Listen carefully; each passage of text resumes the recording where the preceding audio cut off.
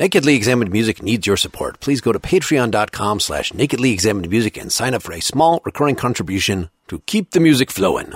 And using Patreon's feed of this podcast will ensure you never have to hear any commercials ever. Thanks! Santa dogs at Jesus' feet, Santa dogs at Jesus' feet, Santa dogs at Jesus' feet. There's no presents in the future. You are listening to Nakedly Examined Music, a podcast about songs and songwriters. My name is Mark Linsenmeyer. For more information about this podcast, please see nakedlyexaminedmusic.com. My guest for episode 103 is Homer Flynn, the designated interviewer for the anonymous band The Residents. The Residents formed in 1969 as an art collective in Louisiana. They moved to the California Bay Area. You're right now listening to the initial track, Fire, from their first release, the Santa Dog EP, 1972. Since then, they've released something close to 50 albums, always experimental, genre-defying, purposely weird. Today, we're going to be discussing Good Vibes from their most recent album, 2018's Intruders. Then we'll turn back to Blue Rosebuds, originally from the Duck Stab 1978 EP, and we'll also hear the 2014 live version released on an album called Shadowland, and then Kiss of Flesh, the climax from their 1988 God in Three Persons album. We'll conclude by listening to If Only, a brand new Residents song recorded for the Hardy Fox tribute album, The Godfather of Odd, just released. Now, as I said, The Residents is an anonymous band. Nobody knows who the members are, except Hardy Fox revealed himself shortly before he passed away in October 2018. Homer Flynn, who I'll be talking to here, is the owner of the Cryptic Corporation that represents The Residents. He's responsible for their graphic design, and he does all of their interviews. To learn more, please visit residents.com.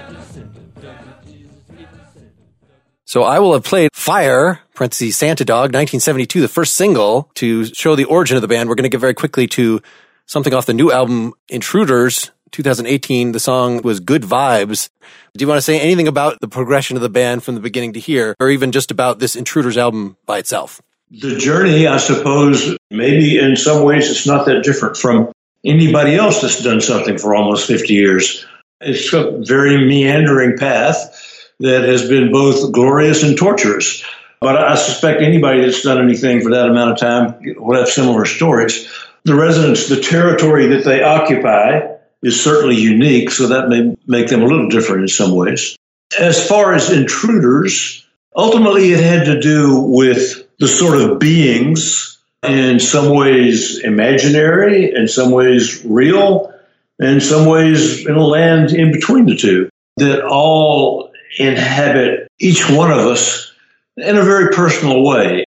The perfect example to me was like the girlfriend or romantic partner that you had, that maybe you were the one that wanted to break up with them. You broke up and then they haunt the cracks and crevices of your mind for like months, if not years after. And as much as you want to get rid of them, you really can't. Each of the Intruder songs is based on some sort of instance of that. Yeah, so they're kind of a bunch of thematically connected, but there's not like a single plot going over them. Should we say anything about Good Vibes in particular, or should we just give them the song in full and then talk about what it might possibly mean? Good Vibes, I don't know that there's that much to say about it. I mean, to me, it comes from the place of a character who is, to me, obviously very emotionally isolated.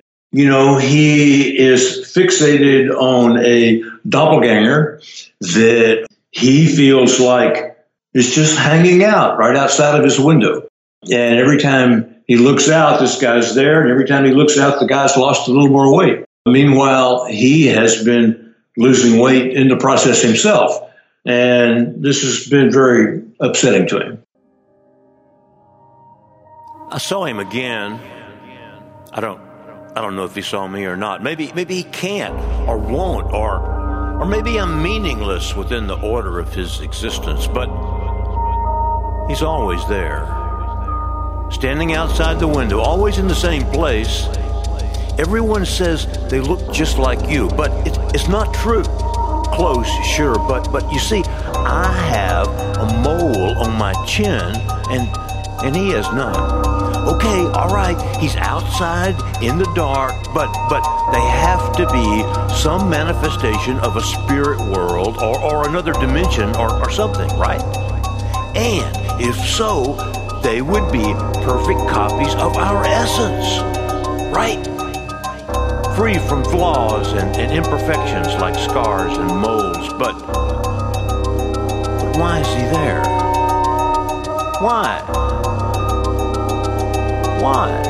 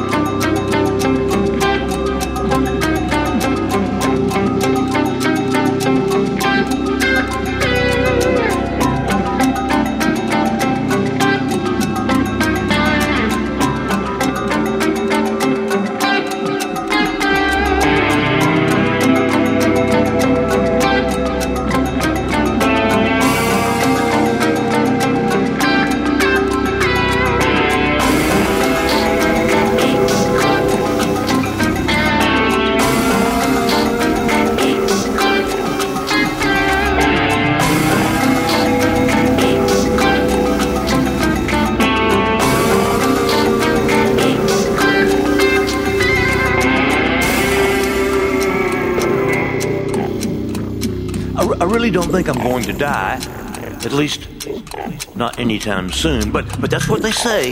If you see one, it means you're going to die. Okay, I have been losing weight, and it's happened since he appeared. It's just a few pounds, but now I'm getting scared to step on the scales. I know, it's weird.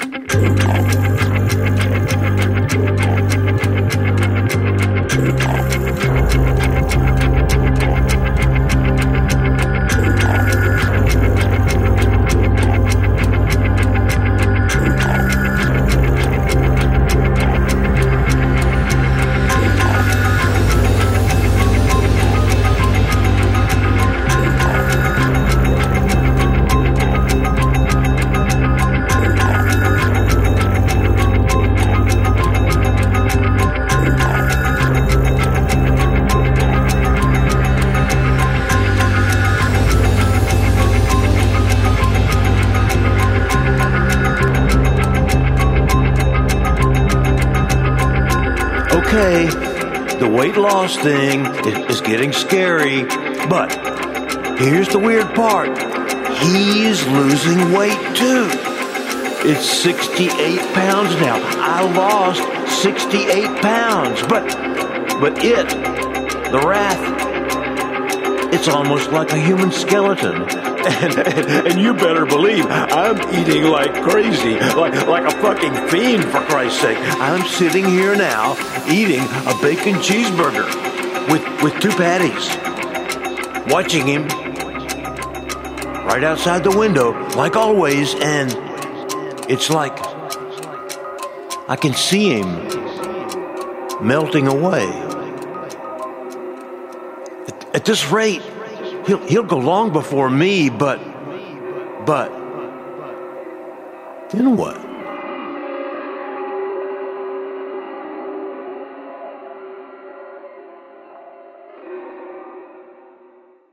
I guess let's talk about it as a story first before we get into kind of the mechanics of how the story fits with the music and all that. You know, it sounds like it's just a crazy person, but then he's saying stuff like as if this is something that has been acknowledged by other people, whether in legend or in specifics. Like, this is just in the alternate universe you're describing, something that just happens every once in a while and people see a doppelganger. I mean, did you have any opinions on where this narrator is coming from? He sounds very eager to describe a strange emotional place. It's not merely being disturbed and haunted. Personally, I see him as being very emotionally isolated. He's obviously, as you say, eager to connect with other people about this, But then on the other hand, does he ever leave his house? We don't really know. But the whole thing of, they say, I know the residents did some research on the subject of doppelgangers, and a very famous one historically was Abraham Lincoln saw a doppelganger of himself in a mirror, as I understand it, not terribly long before he died. They say that if you see one, it means you're going to die. How many instances of that we can find, I have no idea. But the residents discovered that as they were researching it and found it quite fascinating. I know that's part of what they were working off of. Maybe we can kind of talk in general about how is the story written first and then, you try to come up with a soundscape, or is it some kind of mixture of the two, or do you even want to shed any light on that? It's fine if you want that to be a black box. From my observation, it was maybe a mixture of the two. I think they were, for the most part, writing music and writing lyrics separately. It's like they create a bunch of music and they create a bunch of lyrics once they have a kind of a theme, and then they start trying to fit things together. And that's usually a pretty fluid process. I think the words become malleable in terms of what it takes to make them work with the music. And the music will be malleable at times, too. I mean, clearly, if you're writing a coherent suite, something that's supposed to be a story all the way through, then you have to have some idea, maybe not of all the specific beats, but kind of what spots need to be fit in here. With something that's more a series of semi-connected vignettes here, are there 5 other Intruder songs that you know of on the cutting room floor in terms of the lyrics? Or does every idea, in order to get even realized enough to have a set of lyrics down, there's already musical ideas getting into it and it sort of develops as a whole thing? Well, there were a few more. I'm not sure how many, 2 or 3 more maybe, that didn't quite make it. In general, they kind of always do that. They always kind of overproduce so that they can select the stuff that they feel like fits together best. And it was not so much that those songs were bad as much as they just didn't really seem to fit into the overall in the right way. At this point, at least in the production of these albums, would it be more grading those on how decent of stories are there? Or could it be that one of the stories is written, maybe you're not sure about it, but music gets meshed on it, actually gets produced to some extent, and then you say, this whole thing isn't really working. Like, is that a thing that happens?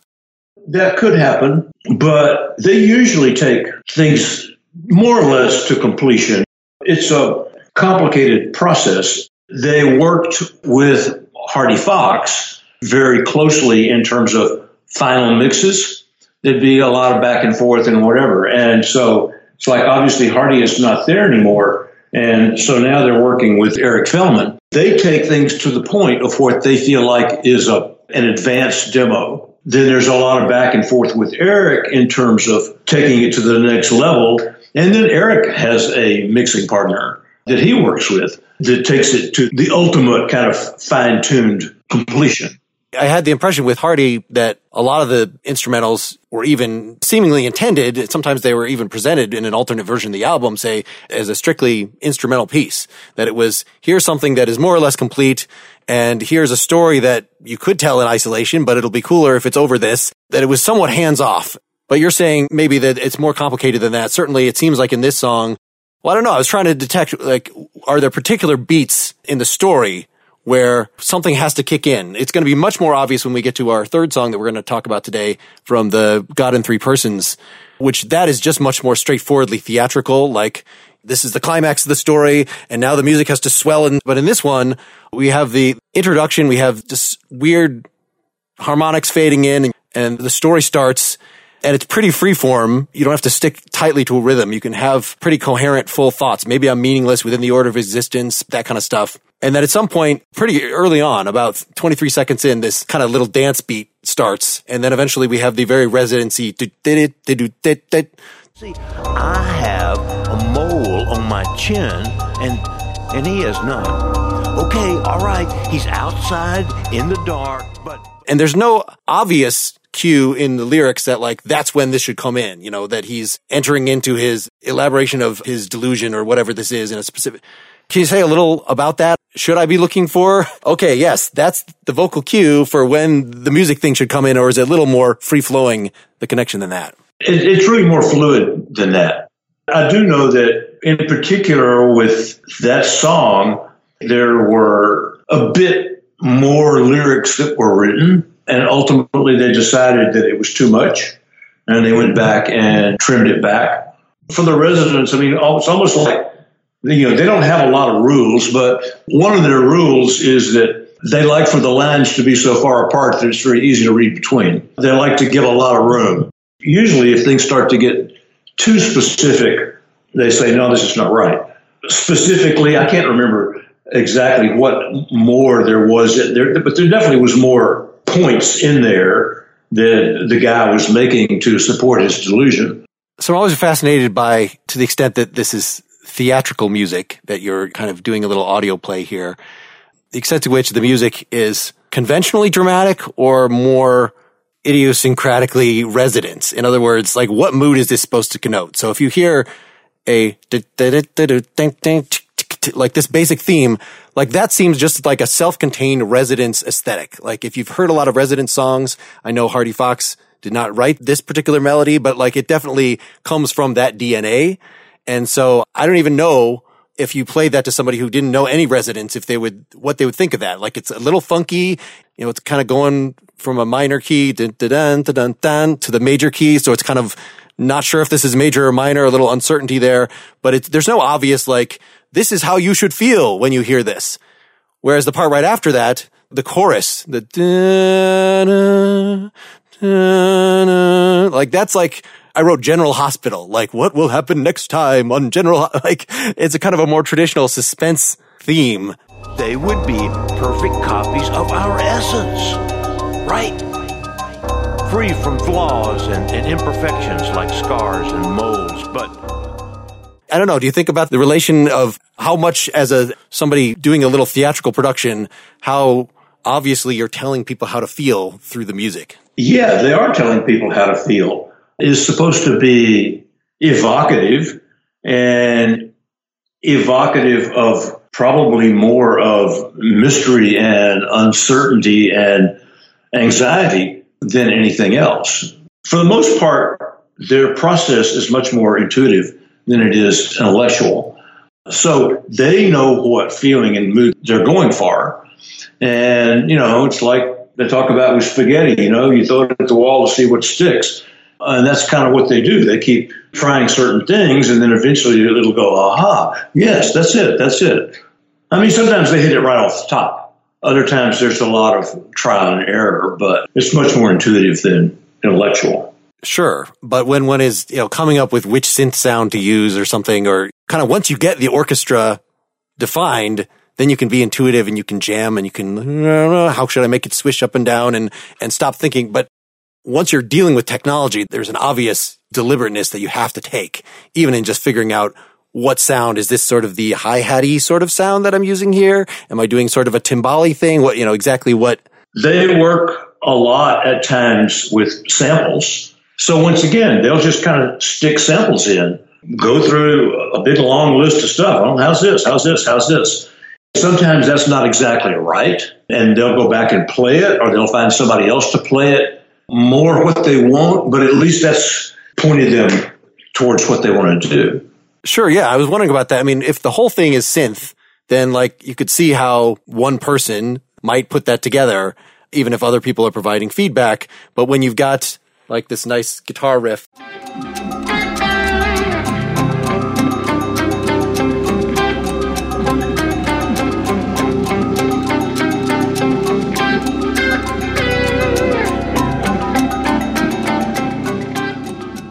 like that's a strong melodic riff. Is that the kind of thing, as far as you understand, that the same process of coming up with the synth parts also comes up with that, but somebody says, okay, we'll get the guitar player to come in and do that? Or would that be the guitar player gets to have a pass and put whatever he wants in there, and maybe there's some back and forth about how it's going to work in the mix? It's different at different times. Quite often, they will have composed something like that with a sample in there, and particularly with a guitar part, they'll put something in there, and then the guitarist will come in and often do his own interpretation of that. But once again, it's a fluid process. Sometimes it may sound a lot like the original, different tonalities, whatever. Other times it may be something completely different. So what about this chorus that I guess it's, we've set up these, what I just call general hospital chords. So we have usually a chorus. Maybe this is not the chorus. Maybe these names are meaningless in this kind of song, but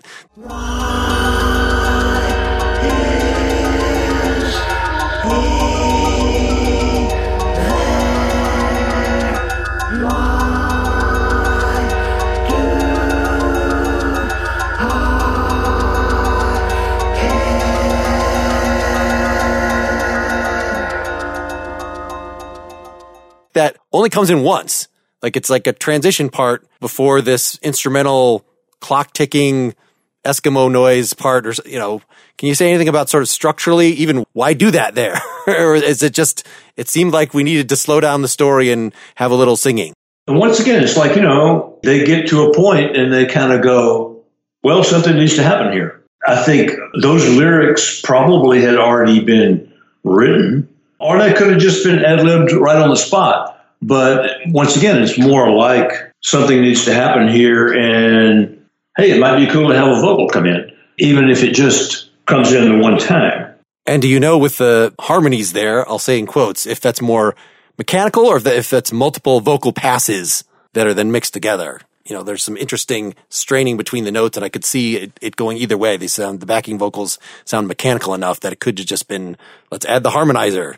Yeah, honestly, in terms of that one, I don't really know. I know that for the most part, they prefer overdubbing with multiple voices, but, they use plenty of electronics, and they're certainly not averse to that. There's been some creative use of pitch correction over the years in terms of let's have the singer, I'm thinking of something on Animal Lover in particular, of just a melody that sounds totally created out of using the pitch correction software to just say, this is going to be a B, not that the singer actually sang it which is just used in a more subtle way in music all the time, but using it whole hog to create a melody like that out of a keyboard part, I thought was great. There's definitely a lot of vocal effects on this song. We've got a lot of delays. We've got a lot of fun stereo echoing just to help build the wall of sound.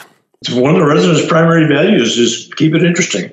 They love to entertain the ear. One of the ways they do that is by introducing new and hopefully unexpected elements. I really like this point where the sort of the clock ticking enters. It's right after the chorus there.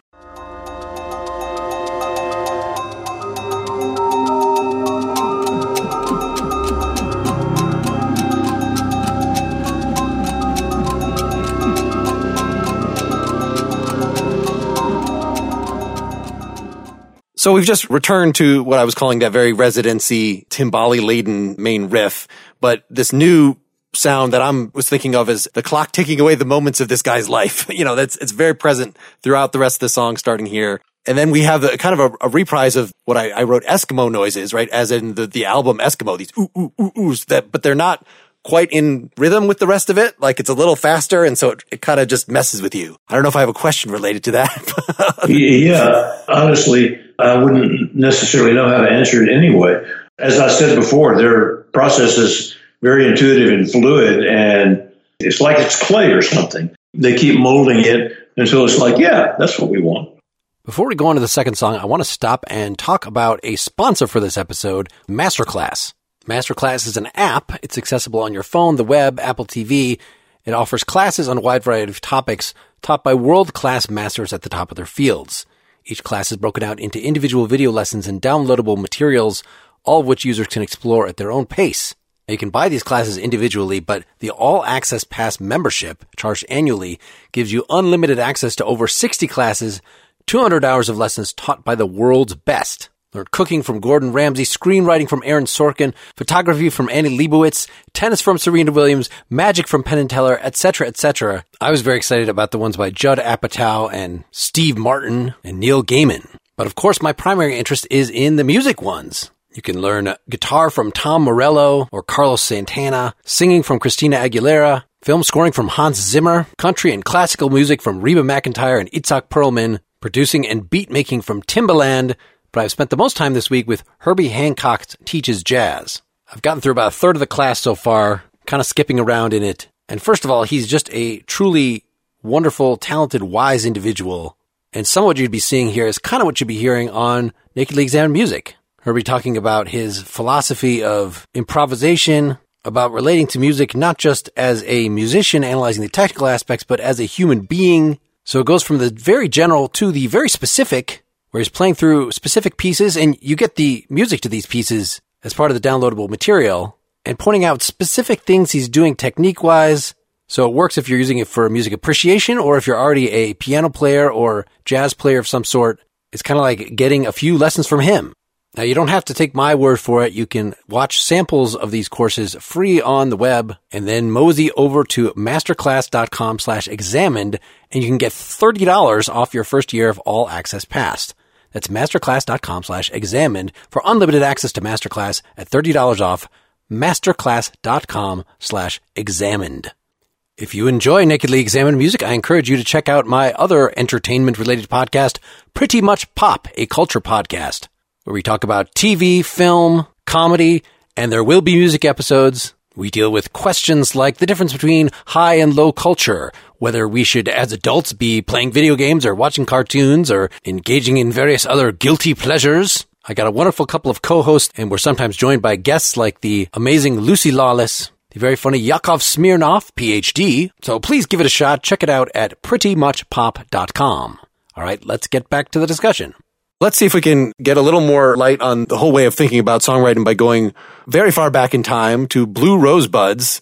The original version, I want us to hear first from Duck Stab, 1978, featuring Snakefinger, Philip Lipman doing some of the guitar work here. Do you want to say a little about where the Residents were at this point before we play that song in full? To be honest, the Residents have always been a little bit shocked by the longevity and continuing interest in Duck Stab. For them, it was really an in-between project.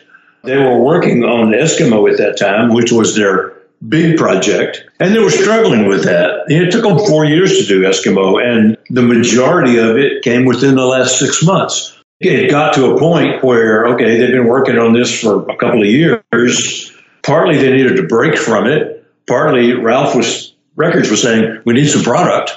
Essentially, they put the original Duck Stab EP together, which came out. You know, it was one of those things that was the right product for the right time. As I remember, you know, it was a 7-inch EP coming out from Ralph Records that nobody knew anything about in San Francisco, and 20,000 of those things flew out the door practically overnight.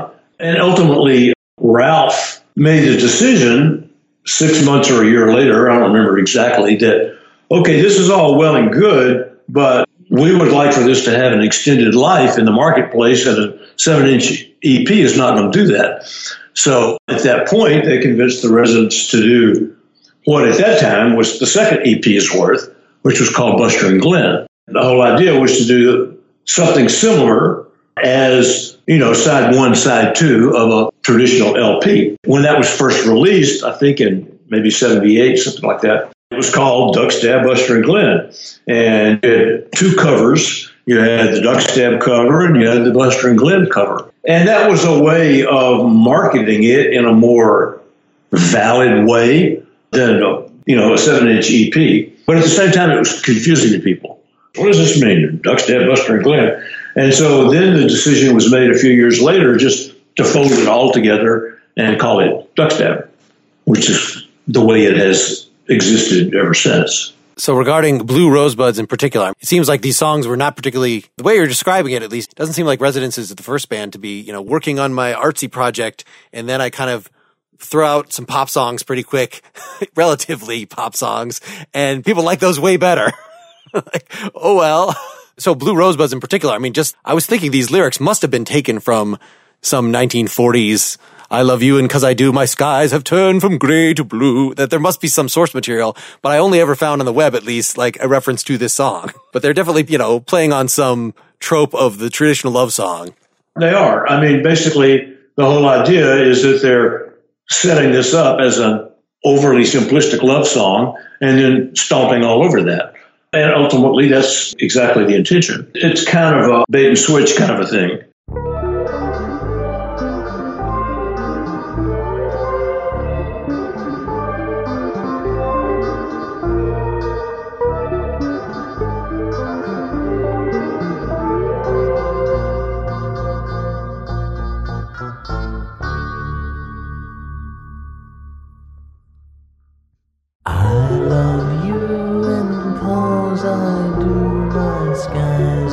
change from gray to blue, but blue's not just a color on the rainbow.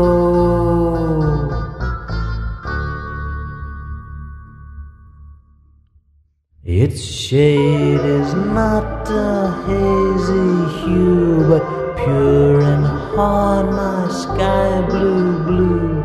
It's like a Roman candle coming rosebud.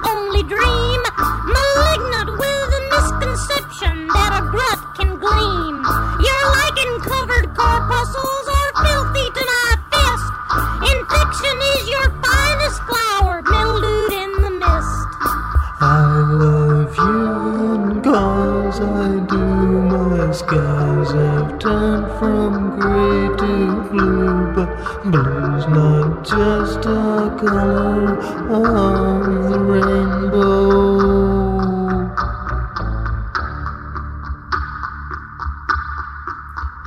Its shade is not a hazy hue, but pure and hard, my blue sky blue. It's like a Roman candle burning rosebuds. Blue rosebuds, blue rosebuds, blue rosebuds, blue rosebuds, blue rosebuds. While the lyric is playing on as a traditional love song, this instrumental opening is exactly what I meant by, I don't know what the mood is supposed to be, other than this is one of the introductory things I would play to somebody who's never heard Resonance before, just to kind of blow your mind. That, like, it's sort of eerie, it's self-contained, it's actually pretty in a way, you know, that it resolves in this almost medieval, this like, that's kind of a cadence, sort of. Do you have any comment on kind of musically what this is? Like, is this pointing at some, I know your Residents were fans of Zappa and things like this, but you don't hear anything like this in Zappa's oeuvre. Is there contemporary electronic, you know, late 20th century stuff that this is tonally pointing at, or do you have any idea? Honestly, I'm pretty much clueless. Once again, I was more on the Ralph Records side of things at that time. Nobody feels that comfortable pressuring an artiste, but at the same time, we needed product. They said, okay, we'll just go in the studio and do something. And ultimately, this is what came out. I didn't realize until I just saw on the web that Snakefinger was involved in this. But is that slimy, I thought it was a high fluttering synth, this, or is that Snakefinger's guitar with a bunch of effect on it? Do you have any idea? Because there's some obvious, like that is guitar. But that's not like a really skilled guitarist like Snakefinger doing his thing, that echoing.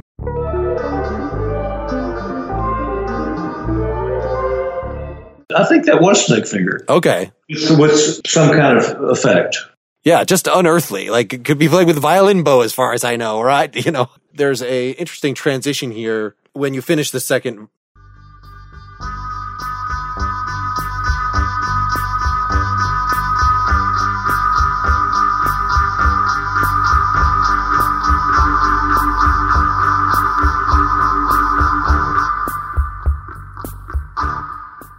So we've had throughout the song, one of the instruments has been this twanging thing. You know, it sounded like it could be a mouth harp or something that just is answering. It's acting like a percussion instrument. It only has one pitch. And finally here it's opening up and doing a nice arpeggio. So it's almost like we're entering the rock and roll section. Like the drums are now going straight. We're not doing a little medieval resolving, stopping thing. As we're getting into the bridge here, this is almost like rock in that there's at least a 4/4 drum beat. I don't even know mood-wise. It's suggesting rock, but it doesn't make you rock. I feel it's like it's almost respecting the audience in a certain way that like you're not telling them how to feel. When you go out and have a big rock song, like you're telling them, get pumped up. Here it's more like, I invite you to observe this thing that is going on. I think that statement is fairly indicative of what the residents are all about in a way. They're constantly inviting their audience to come in and see what's happening here and then make up your own mind what it's all about. Yeah, that we get to this dun dun dun dun dun dun. I think of like the fake Indian. It doesn't seem like a coincidence that Eskimo was going on at the same time. They were playing with these, I don't want to say indigenous rhythms or something, because it's more like what kids grow up thinking are indigenous rhythms in terms of like that this becomes. And then the fact that this is the underlying part for, it only became later clear to me that there was a singing resident who was doing all these silly voices. I assumed it was all 4 band members or however many band members kind of chiming in on, but you can hear at least, it sounds like it's probably the same voice, but it's a character part. I mean, do you want to say anything about where this lady character who is, I guess, answering the love-struck fool is coming from? This particular tone of makes you wonder why he's so enamored with this person.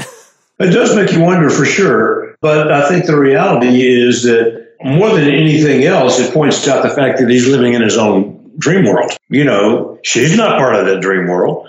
It's like, you know, whoever he sees her as is a projection. And she's kind of letting him know that, you know, hey, I'm not your dream babe. You're barking up the wrong tree, I think is the expression. You know, I thought where you're going with that is that this is an exaggerated character that would be like actually part of the dream, but the part of the dream that's your subconscious telling you that you're full of crap. Because obviously no human being is going to, even if a woman is smacking down a man for his unwanted affection, is not going to say, malignant with the misconception that a grunt can gleam, your lichen-covered corpuscles are filthy to my fist. You know, these kind of, some of the best lines in Resident's history, or at least the most quoted. Infection is your finest flower mildewed in the mist. Any thought about kind of what the poetic influences are here, or is it Dr. Seuss? I think they had a lot of lyrics that they had written at that point. And so when it came time to put this thing together, it becomes like a puzzle. We'll look in this box and see what we have here. I think they really liked that lyric. And so the other part, the kind of like pseudo love song stuff, I think was probably more written as a setup for the second part. But I think the first part already existed and they liked it. And so they're trying to figure out how to make that work in a song. Well, and then it's great how when it comes back, the singer is clearly not being as confident about it. And I want to point this out because we're going to hear the more recent live version of it soon, where this idea sort of goes out the window, that you've got, I won't say a confident delivery, but some sort of sing-song delivery. And then you've got the bridge that is blistering, smacking the original singer down. And then we repeat the lyrics verbatim after that, but it's just more, now I'm not so sure of myself. You know, the manhood reduced by more than half. There's certainly a sense of vulnerability that comes out when the singer comes back. But my sense was that for the more recent version, there was actually some anger in there too. It was not approached more from the point of view of vulnerability, but more pissed off.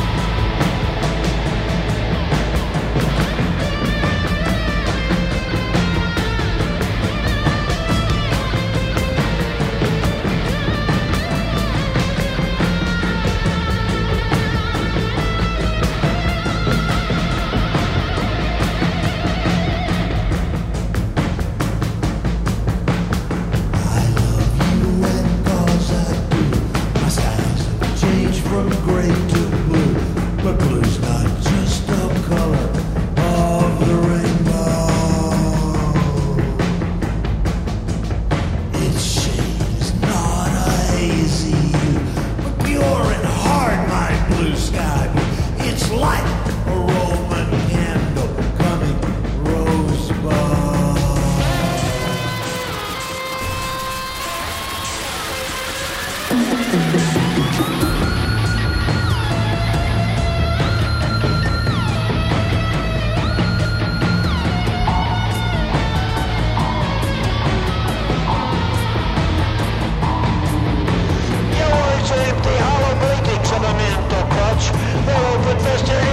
affection with a velvet touch. An eater-eating Eskimo with gag upon your sight could burst into oblivion from laughter, awkward pride. A coma with a sweet aroma is your only dream. Malignant with a misconception that a grunt can gleam. You're like a covered corpuscles as filthy as a fist. Infection is your finest flower rooted in the mist. The skies have changed from gray to blue, but blue's not just a color of the rainbow. Its shade is not a hazy hue, but pure and hard by blue sky blue. It's like a Roman candle coming rosebud.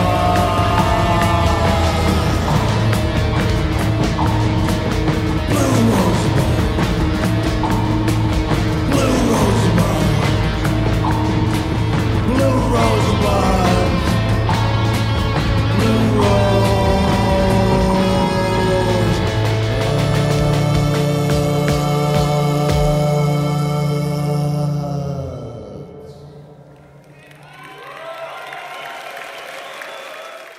Totally different sound palette. They're both exactly the same length. They're both 3 minutes, 10 seconds. Was that mere coincidence, or was there like, let's take the old recording and when we're programming the new parts, do them as overdubs until the other stuff is gone and then use that as the basis for the live performance? Honestly, I think it's more coincidence than anything else. I don't know that they were setting out to make them exactly. I wasn't even aware that they were the same, honestly.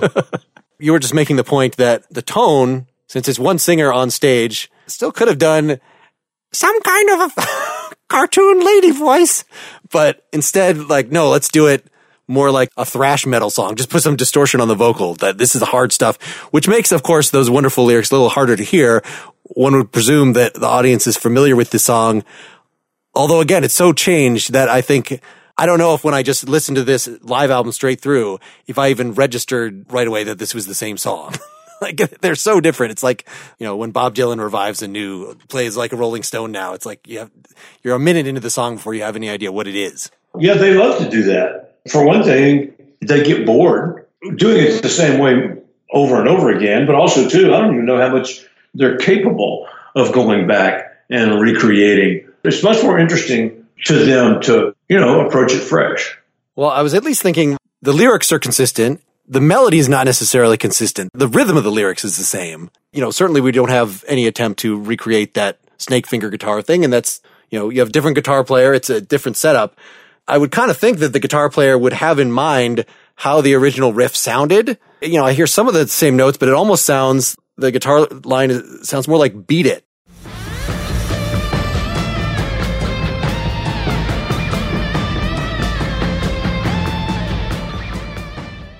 So I was picturing the da-da-da-da-da-da-da-da. That's a counter melody to that.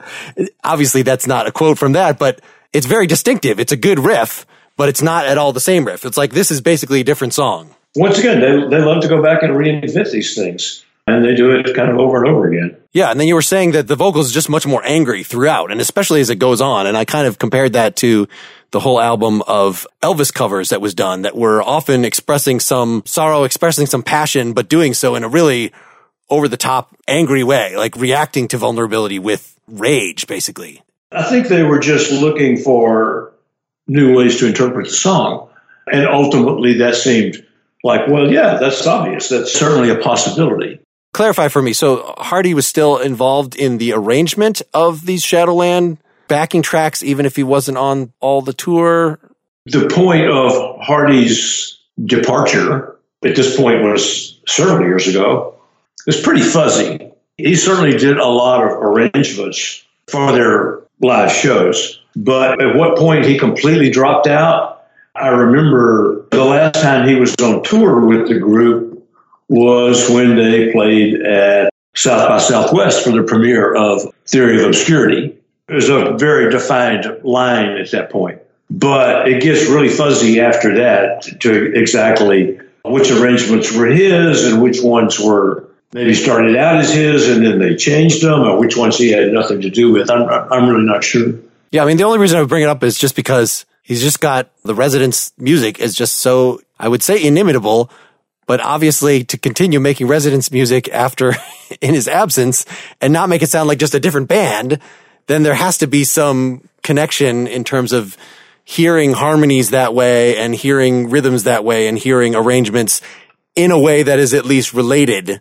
Has that been a struggle? Or was it that, from what I read, that the people you were playing live with after that point and that you're still playing live with recently were still people who had been in the orbit for a long time? So it's not like it was Hardy decides one day, as you said, I'm done, and then you have to go find new people from scratch. Like, no, these are people that were already understood the internal workings of the music and had participated in that in some way before they had to have an original arrangement that was not Hardy involved at all. Often in these kinds of interviews, I will describe the Residents as more of a spirit than a band. It's an attitude, it's a sense of aesthetics that is carried forward, and the people that work with the Residents seem to get it. That's what allows it to keep moving forward with a sense of continuity. And that was very much on display in the recent I Am a Resident album, which is just, if you look on Spotify, it just says by Residents. It doesn't say Residents tribute album, but that was kind of the whole point of it, is that people sent in tribute tracks that were then the Residents remixed, made into a pastiche. There's obvious Residents vocals on it and part of it. So it's just to really blur the line of where the Residents might stop, that it is not, a particular set of individuals. That's the ideology you're trying to get forward in doing that? Yes, I think that's a good way of looking at it. Part of the thing is that the Residents, from their point of view, everybody is a resident. And they even said it to the point of view that everybody gets their mail. Part of their thing is, and especially with that project, is to enable the inner resident in everybody. And they believe that inner resident is in everybody. Everybody is just not quite so bold as to inhabit that part of their character. Yeah, I like that. Well, let's turn to the last main thing we were going to talk about here, which was Kiss of Flesh from God in Three Persons, 1988.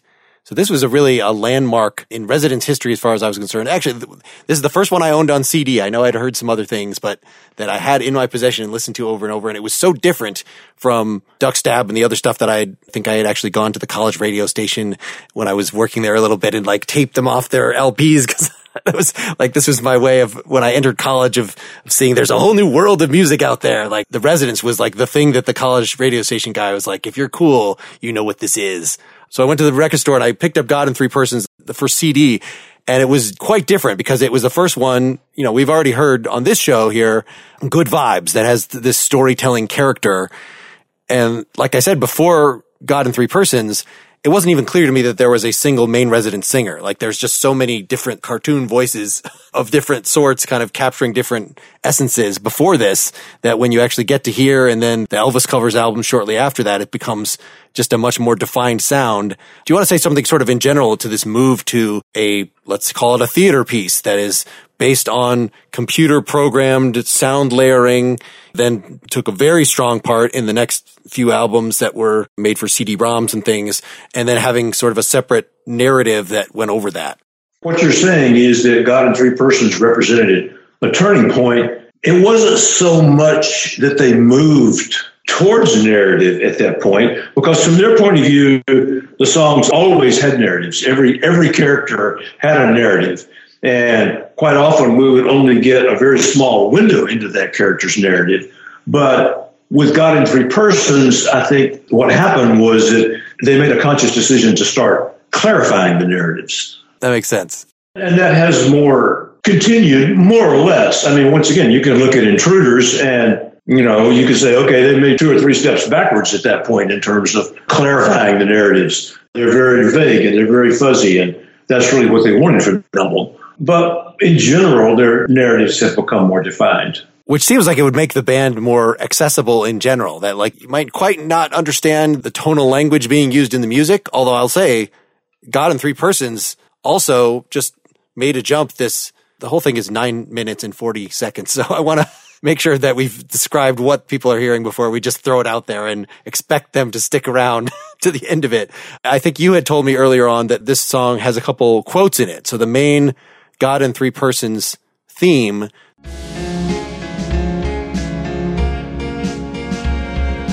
which is outlined in the very first song of the album, which is not what we're hearing. We're going to hear basically the climax of the album. It's the second to last song on the whole album, but that is pulled from, what is the source on there? Double Shot of My Baby's Love by the Swinging Medallions, which was I think a 1960s party song at fraternities in the South. And then we have, people should listen for a place where that sort of fights with the hymn, Holy, Holy, Holy, Holy, Holy, Holy, God in three persons, Blessed Trinity.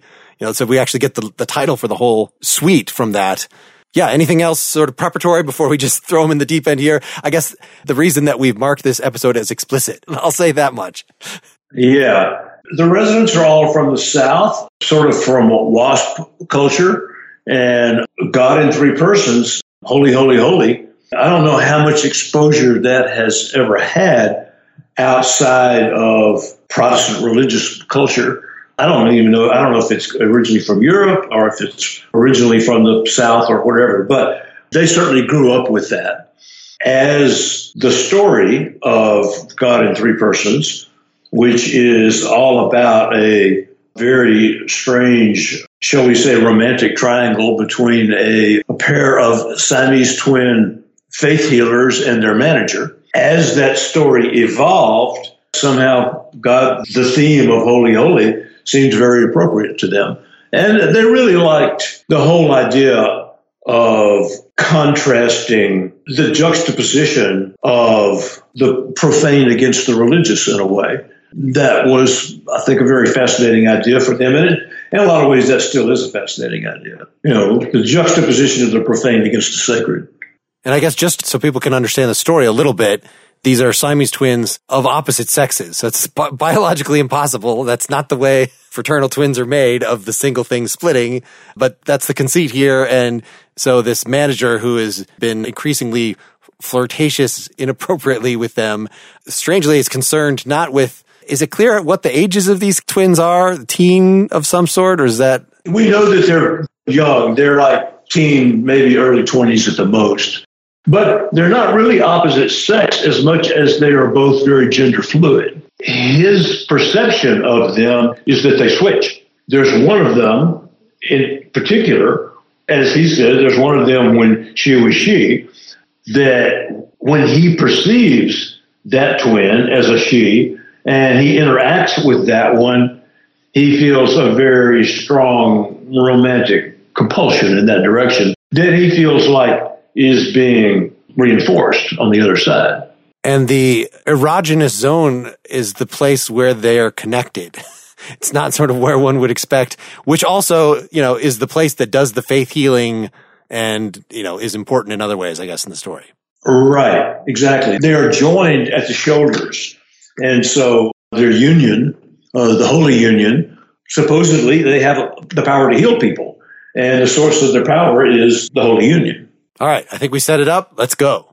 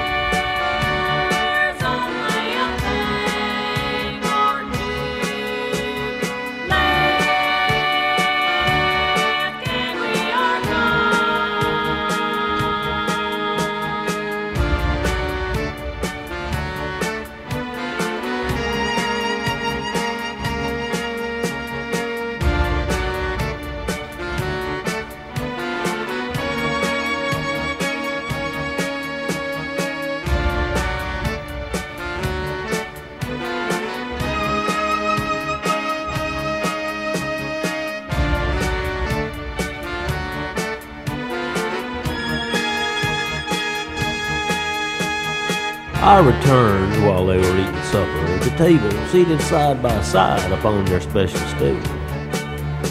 So I said when they were finished with their whole wheat toast and spinach, we should go back to the secret room that had been constructed recently to be conductive to the force that grew around the twins. Once inside, we all admired its silver gleaming pointed spire that rose into the center of the room. Up and up towards the ceiling, gracefully it stretched, not yielded to the confines of the smallish room. For it pierced an open circle and vanished deep into the murky night that held its crown somewhere above. The room had been an inspiration to the twins that I had taken, building it of wood and tile and chrome, and they would sit inside for hours while the rain dripped down the tower, sitting on a bench around its base. But this time we were not there for inspiration, but to bear our other sides and feel the kiss of flesh.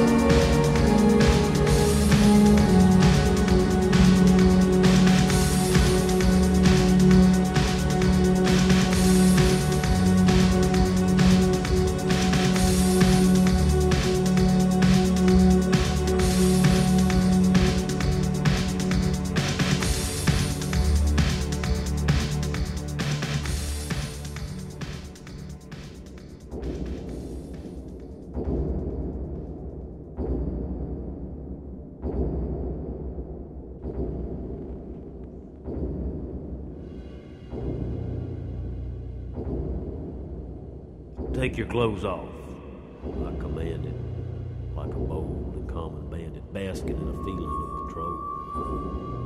I was standing back behind them with a length of line to time once their nakedness had been revealed.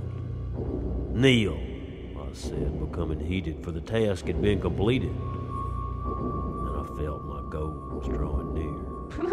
Then I heard a little snicker. What was that? I said, and quickly giggled, spread infection in the room. Stop, I said.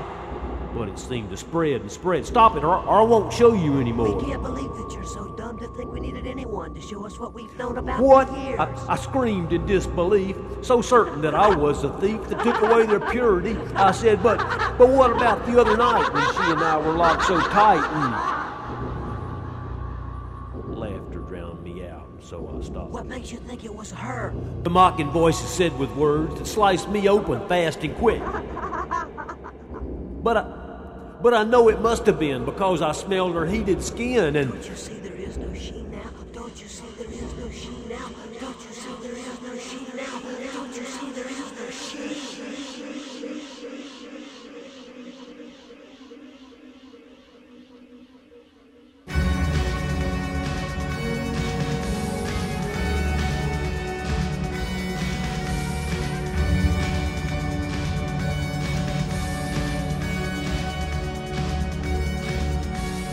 So I saw there was no she, but there was only them and me, and they were laughing, and my face too loud. So I reached into my pocket and a feeling like a shock exuded from my fingertips along my limbs and up my butt and focused just below my guts and made me hold my breath before the blade fall at last and free me from the anger and the screaming endlessly exploding in my head. So I slit the Holy Union, turning it into a wound that gaped apart and bled upon the ground. Causing me to fire my passion as I stared into the gash that quivered like a burned and ripped out gun. So great upon my throbbing penis was the pull toward this Venus that there was no thought of it at all. Only all-consuming lust to be inflamed in base disgust and smile about it while I came inside. So I slipped my dick into it, thrusting into pain and spewing blood around the room. I fucked it that much harder.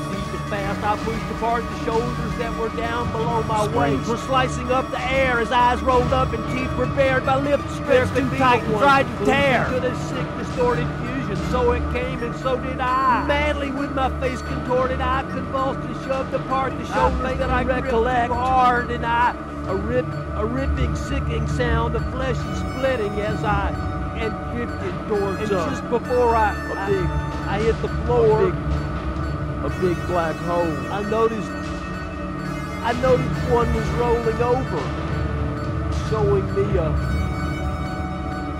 smooth, unblemished thigh that ended in a red eruption just below her belly button.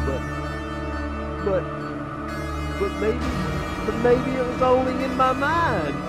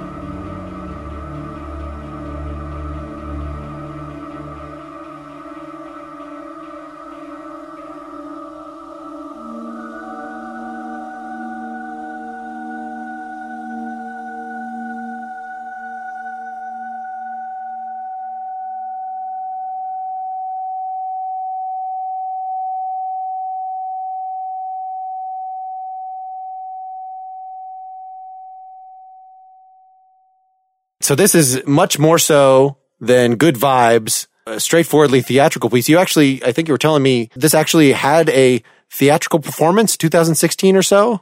Yeah. Of everything that the Residents have done, I think this is maybe the single piece, maybe with the exception of Eskimo, that they felt the most strongly about in terms of it could really work as a theatrical production of some kind.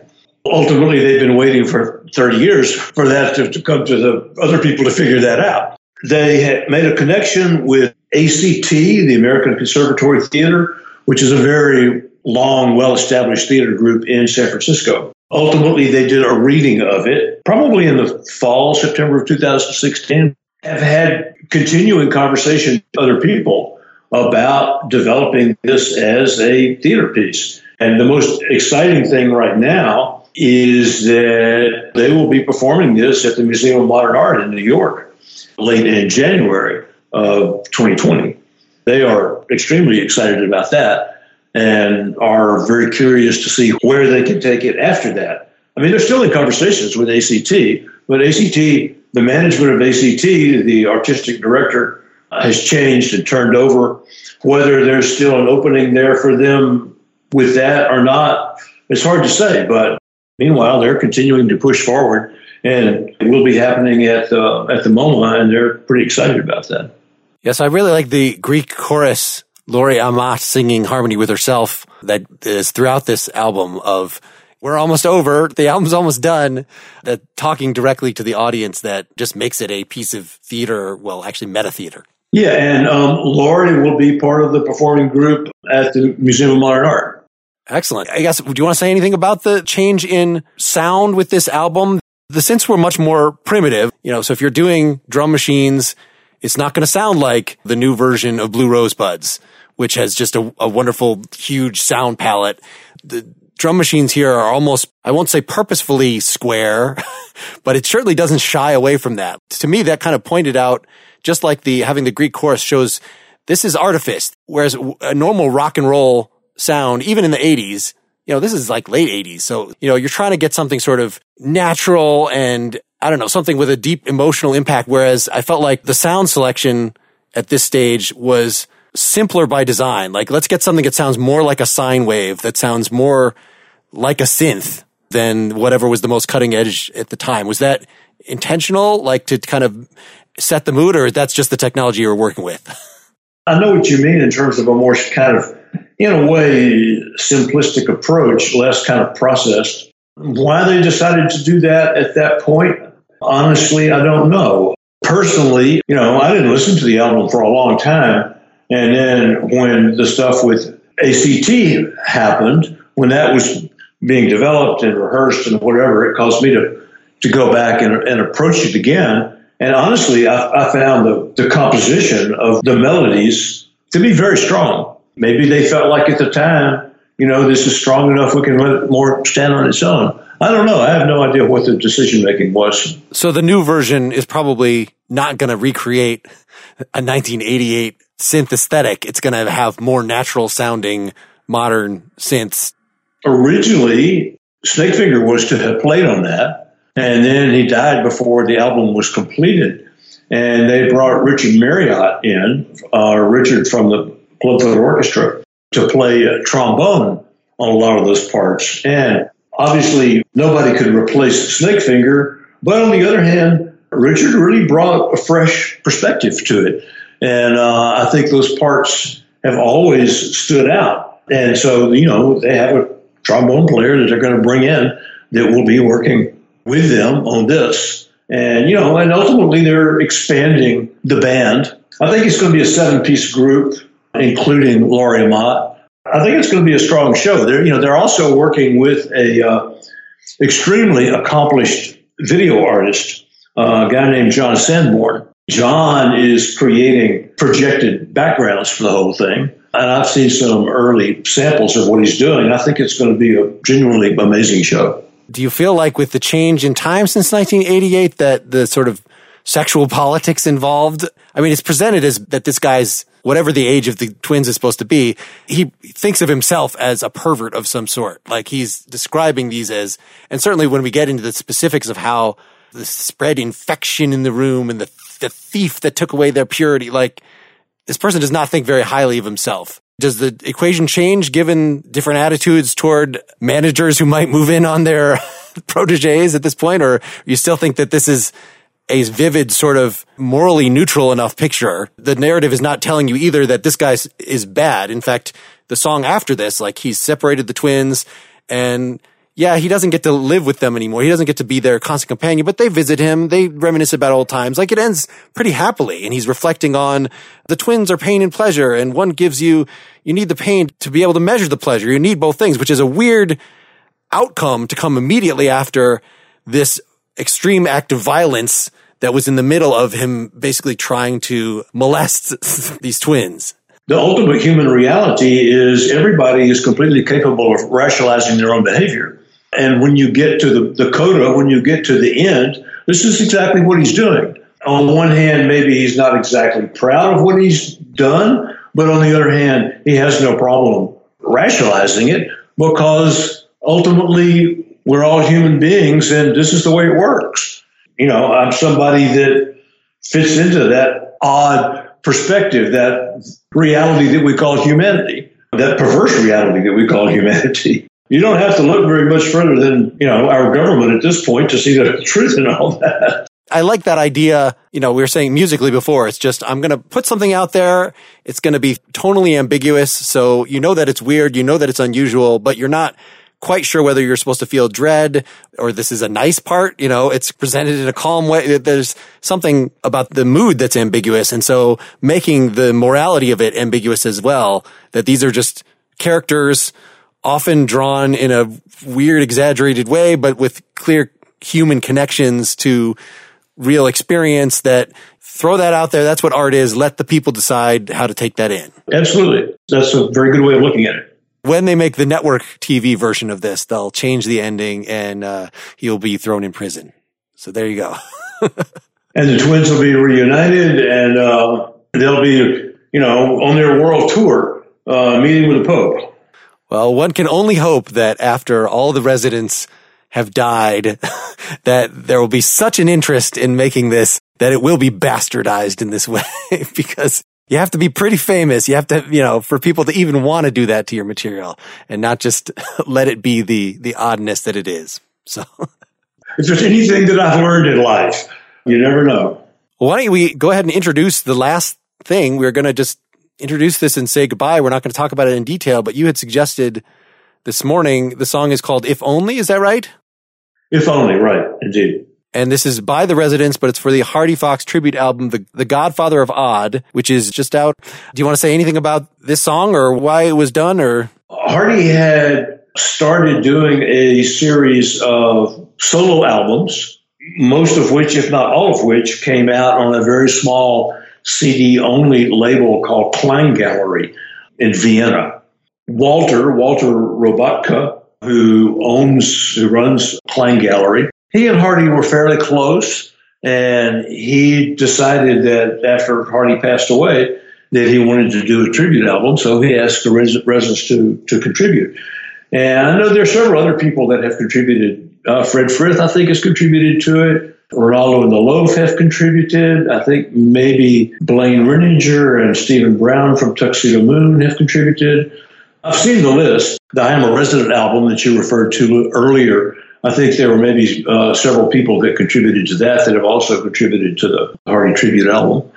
But, the Residents, to me, it's a more wistful piece than anything else.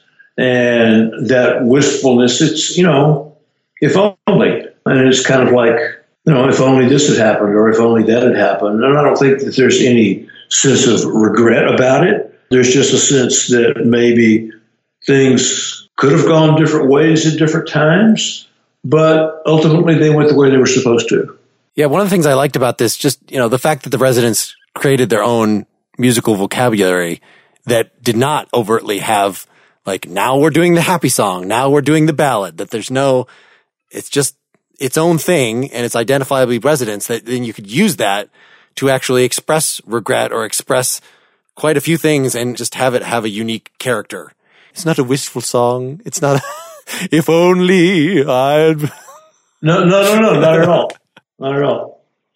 Well, thanks so much for doing this. I really enjoyed the opportunity to go back through this material and to get as close to a first-person account as anyone is allowed to get of the Residents. So this was a great treat. This was years in the brewing. Thanks for having me on, Mark. It's always interesting to hear what other people think of the Residents and how other people interpret their work.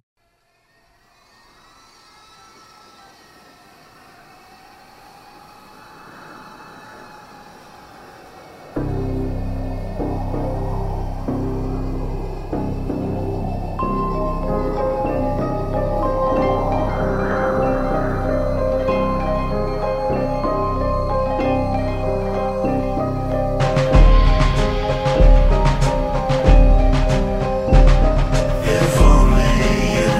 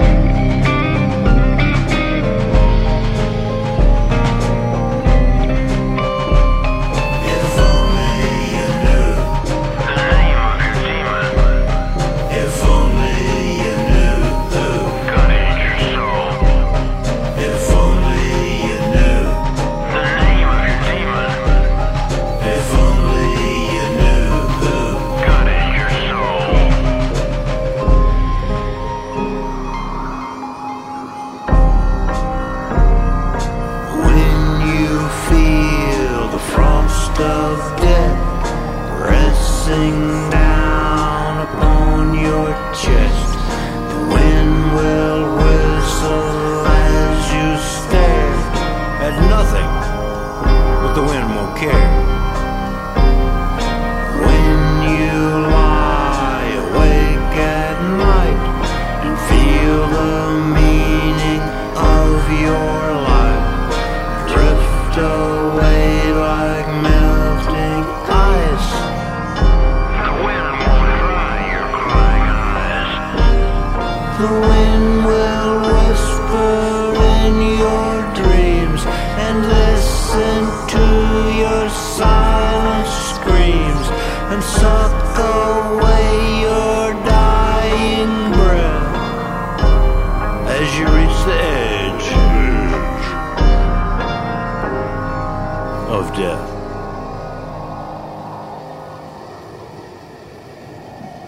If only you knew.